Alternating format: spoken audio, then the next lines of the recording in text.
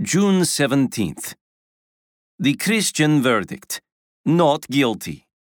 Therefore, there is now no condemnation for those who are in Christ Jesus. Romans chapter 8, verse 1.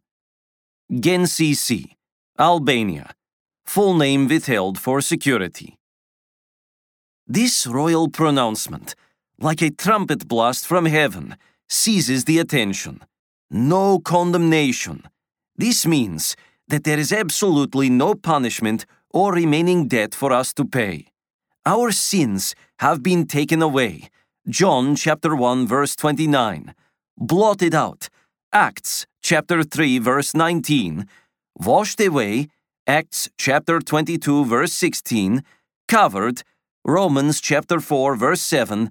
And will never be remembered again.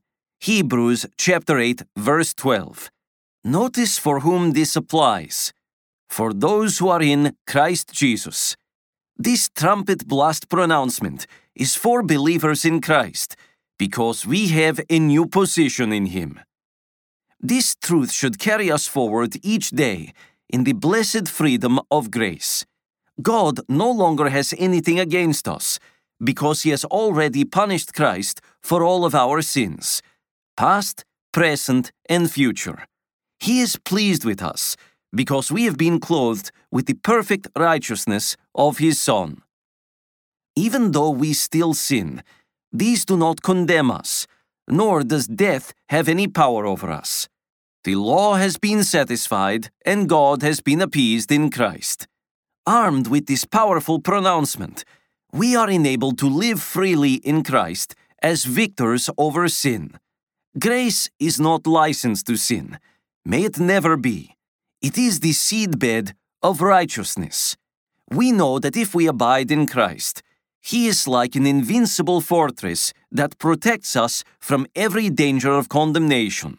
For those who abide in Christ, there is nothing but forgiveness and eternal love. The slanderous accusations of the devil are nothing but empty words. Jesus paid it all, and all to Him we owe. Thank you for listening to Declaring His Glory Among the Nations, daily scripture meditations from pastors around the world. This show is from the Masters Academy International. If you like this podcast, please subscribe and leave a review on your favorite podcast app. The Masters Academy International is committed to fulfilling the Great Commission by training Indigenous church leaders worldwide. For more information and to learn how to get involved, visit www.tmai.org.